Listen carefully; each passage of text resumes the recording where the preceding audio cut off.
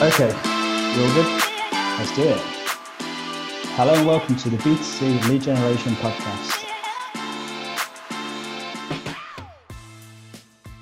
You're listening to the B2C Lead Gen Podcast. My name is Daniel Hopewell here with Simon Delaney, and this is episode 105. It's not the size of your CRM that counts. I was trying to think of a way to introduce this podcast. I think actually the best thing to do, Simon, is to try and ask you with a very straight face why size doesn't matter.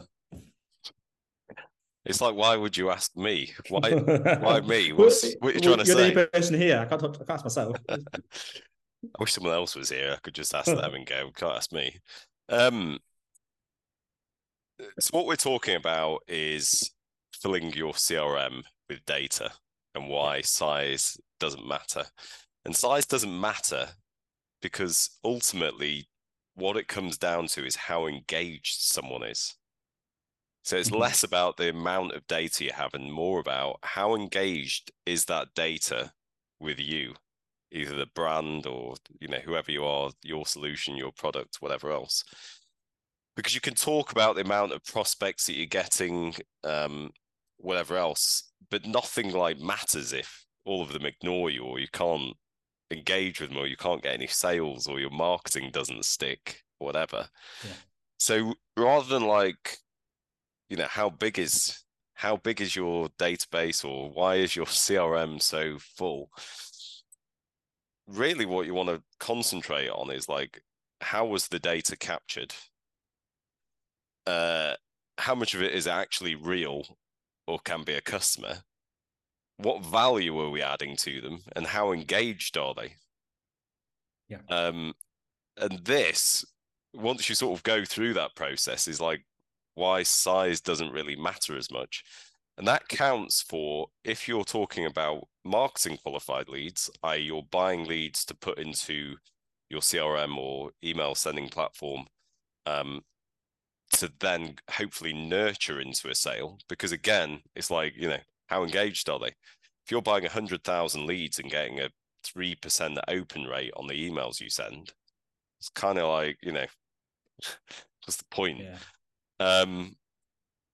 So that's really why size doesn't matter in terms of your CRM. So we're going to dive into this in more depth as the podcast goes on. But I think just before we sort of look at this new way of doing things, or however you want to phrase it, I think it's worth establishing that we're talking about this because for a while, at least, up until recently, there's this idea, this kind of old way of doing things where people who are buying leads, they're measuring how many leads are in there, and it's almost like a vanity metric. That's what they're chasing. How big it is, how many leads are actually in the CRM. That's the issue, rather than looking at the impact metrics. But what I want to sort of ask is, at this point, is that still going on? Is this a thing that still exists? Is this something that happened? Because I know we've talked about this for ages, that people need to stop doing this, but what I don't really know is that people are still doing this. They're still stuck in the hamster wheel. Or is it something that's fading? I'm not sure. Yeah, people are still doing it. So it exists in two forms. So one is they're just buying really low intent data, banging it into dialers or whatever, and especially going after sales with it and hoping for the best and giving each agent 20 records an hour, and you have these big shed call centers and stuff. What's strange about that is that the brands that the call centers that are running these operations are doing it, that are doing it on behalf of the brands, they kind of remove themselves from the sales process entirely. So you'll speak to a lot of brands. I speak to brands all the time and get introduced to them and say, we're working with X company and Y company, and they're doing the sales for us, and they have a script that people go through, whatever. And so I say, okay, cool. Where do they get the leads from? They go, they handle all of that. So yeah. Depending on how the commercial arrangement is set up between the brand and the call center, it potentially encourages relatively bad behavior, right? It could be that, the data gets bought by the brand, but they don't get involved in it. And, people don't necessarily understand the difference between like cost and value. So ultimately, with all of this, you can end up with a lot of really low intent data, not even leads, just list data going into call centers and plowing it to tens of agents sitting there. These people leave. They have a really like high churn of employees constantly. So it happens in that perspective. And I still hear that happening all the time. It's not particularly changed. But there's another way that it's still happening, but it's less obvious. And that way is to do with not setting up the right processes to increase the quality of the leads that you buy going forward. So we're talking about stuff like tracking results at a granular level, getting all the ads, all the landing pages, all the wording, the copy that is used to generate leads, and understanding the full lead generation process. And whoever is doing the sales, whether it's the brand direct or a call center, whatever, then creating feedback loops back to where the leads are originated from. Let's say an external lead generator, it could be an internal marketing team, so that they can refine the targeting of their advertising to generate leads. So it just becomes this virtuous circle of, everything getting steadily better constantly. So by not doing that, the ultimate side effect is still filling your CRM with data that is not increasing in quality, potentially decreasing in quality because you're buying leads rather than buying leads that should lead to sales. So what I find interesting is this whole thing that's come out with like the consumer duty around a lot of financial products. Like they're making a massive deal about it, right? But ultimately, it comes back to the thing we've been talking about on this podcast for 3 years, which is understand exactly how the data is generated. You need to know the ad that it's generating. I mean, you need to know everything about the company that's generated it. You need to know how the ad, because the ad is affected by the FCA if it's a financial product. It's affected by the ASA, no matter who you are. And suddenly this thing is like, as if it's some news that's just suddenly come out in order to not even improve your lead generation. This is just like a more of a legal requirement. But the reality is this is the shit that just improves your lead gen anyway. So if you want to buy better leads and you want to just not fill your CRM with crap and constantly improve the quality of the leads that you buy, you just have to do this stuff anyway. You need to sign the ads off. You need to understand how the leads are generated. You need to understand the entire marketing process to generate that lead. And the people generating leads need to know the entire sales process. And you need to feed back the outcomes back to the lead generation company. And that is the way that you constantly improve the quality of the leads that you're buying. And you stop filling your CRM with just more and more data. Ask you a difficult question. I don't know if you're going to be able to answer it, but I may as well ask us. Don't ask me how big, why I'm so obsessed with size doesn't matter. No, but when you talk about there is intent, we're talking about this idea of essentially buying leads with low data, with low intent, or buying leads with actually a significant amount of intent. This mindset shift that you focus on different things, but the term intent is in a way pretty abstract. Like there's not like a very clear empirical measure for it. It's a spectrum. So if I'm listening to this as a buyer of leads, how do I actually measure this? Like, how do I measure intent is what I'm trying to work out. Or are there any metrics I can use to sort of at least try and gauge it to a degree? I mean, ultimately, the intent is gained at the point of capture for sales qualified leads. And, what was the ad that created it? This is why you have to understand this shit. What was the ad? What did the ad say that created that lead? That person was on Facebook, or, maybe it was a PPC keyword, whatever. What was it that stopped them at that moment that went like, oh yeah, I need that? They then clicked it. What did they see next? What did it say? What was the landing page? What was the thought process of this individual to think, oh, I'm going to fill that form in, or I'm going to take this action so that this company can contact me. And then the lead's delivered to you, you've got it. If you don't understand that entire process, you do not understand the intent of that individual. And that works in two ways. One, the intent towards your brand. Like, do they know you as a brand exist and they are expecting a call from you? And the intent to the vertical. So I don't know, if it's like gutters, you're getting your gutters replaced. Is that what they understand? They've come into a gutter cleaning company. So this, until you know the ad and the landing page, and you can sit there as a normal person or a reasonable human being and go, if I was that person, it's a bit like Oliver Kenyon was saying last week, he was talking about, like, does this make sense? But this is to do with intent. Can I look at it and go, like, yeah, I now understand that if a person fills that in, there's a high likelihood they are going to want to hear from me or be expecting to hear from me. So that's great for sales qualified. Then you have marketing qualified leads, which are more like, email nurture or some sort of nurture. They're not necessarily expecting sales at that point, but it's exactly the same. How is the data collected? What was the thought process of this person? What was the ad? What was the landing page? How did it happen? And until you see that, you can never understand intent, ultimately. And then if you're right, it then goes in a spectrum of, intent, like, brand intent. They know we as a brand exist. They've just opted in to hear from us as a brand. They know exactly what's going to happen next, that we're going to call them or we're going to text them or email them or something else is going to happen. And they've seen an ad or a keyword or something which has high intent for, like, I want my gutters replacing right now, please. And they've just filled that form in. There's probably a lot of intent there.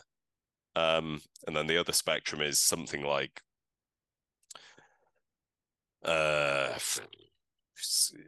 you could go as low as, they still call them leads, as low as co-sponsor, which is they've filled someone else's landing page in, your name's hidden in the privacy policy.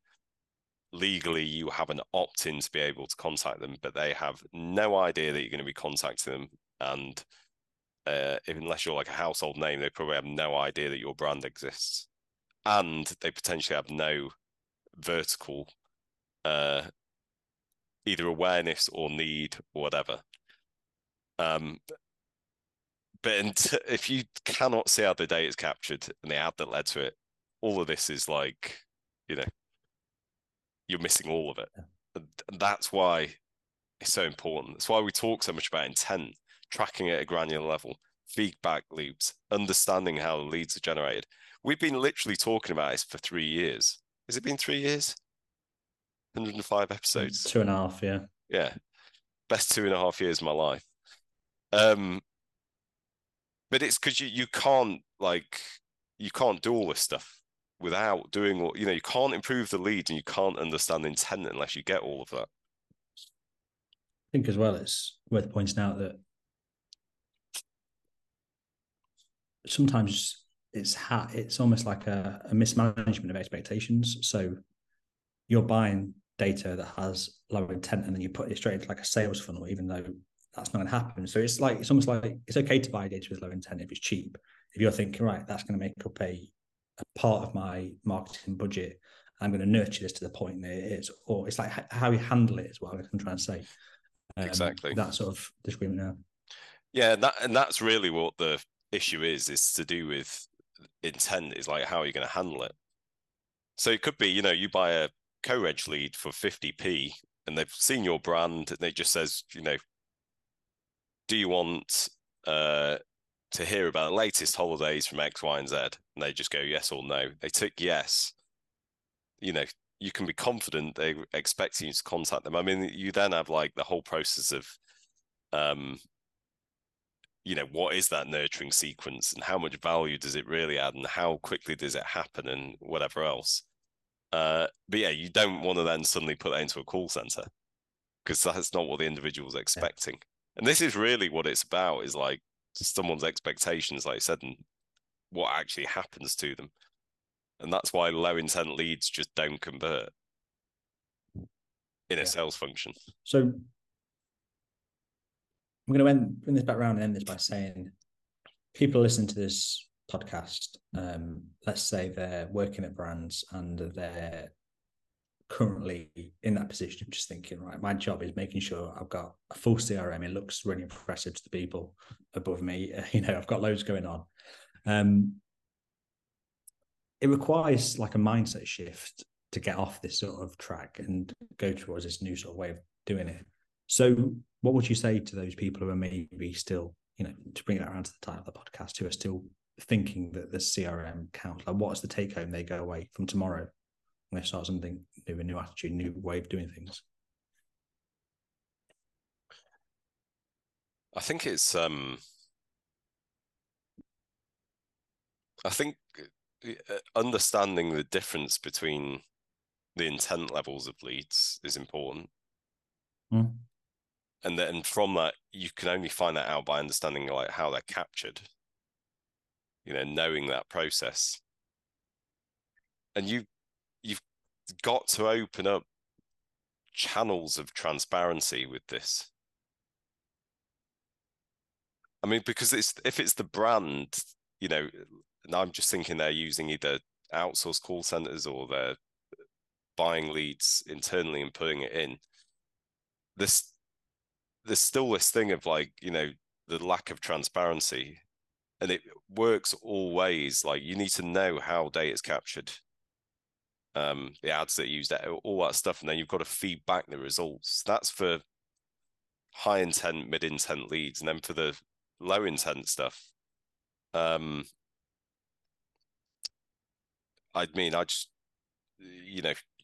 you've got to understand the reason why your conversion rates are so low on this data that you're buying is just because they're not interested. Like, all you're doing is trying to find a needle in a haystack constantly. And I get it can be difficult to come out of that because it's just the way that some of these sales organizations are set up. But you've got to think about your brand. Like, do you want your brand associated with that? That's really what it's about. It's like, how much do you respect your prospects? Because if you do, you don't do that shit to them. Email them instead and then put it into a call center. Yeah, cool. Well, I mean, I'm hoping that people listening to that are either in strong agreement with us, or we've opened some people's eyes to this new idea. But we'll I don't even think it's like an agreement, because it's like I don't really know. Like, there's no, I can't think of an argument in the reverse other than like in fact, I can't really at all. It could be like a commercial argument from a call center that says, but we might not make as much money doing that. And it's like, well, yeah, but that's up to the brands to decide. Maybe they just need to be a bit more aware of what the reality is. But there could be. I'd love to hear it. I'd love to hear what the counter argument is. I suspect with bigger companies, though, it takes almost like a unified shift in this mentality, because some people might listen to this thinking, like, this is all well and good, I agree with you, but I've got pressure from above saying you've got to make sure there's this many leads going in. It's like, I guess the bigger the company, you can't be as agile with these kind of like strategy shifts. Thing is, if you don't respect people's personal data, it works both ways, right? Yeah, like, lead generators aren't gonna, they know that you don't. So it becomes like open season on whoever's going to be buying the sludge. Open season, I like that. That's a snippet right there, maybe. Cool. Well, hopefully you listened to that and you've found some interesting ideas, and feel free as always to drop any questions or comment on things. We'll try and get back to you with answers on the next podcast. That was episode 105. It's not the size of your CRM that counts. Thanks for listening to the B2C Lead Generation podcast. Be sure to hit subscribe to hear more from those at the very cutting edge of the lead gen world.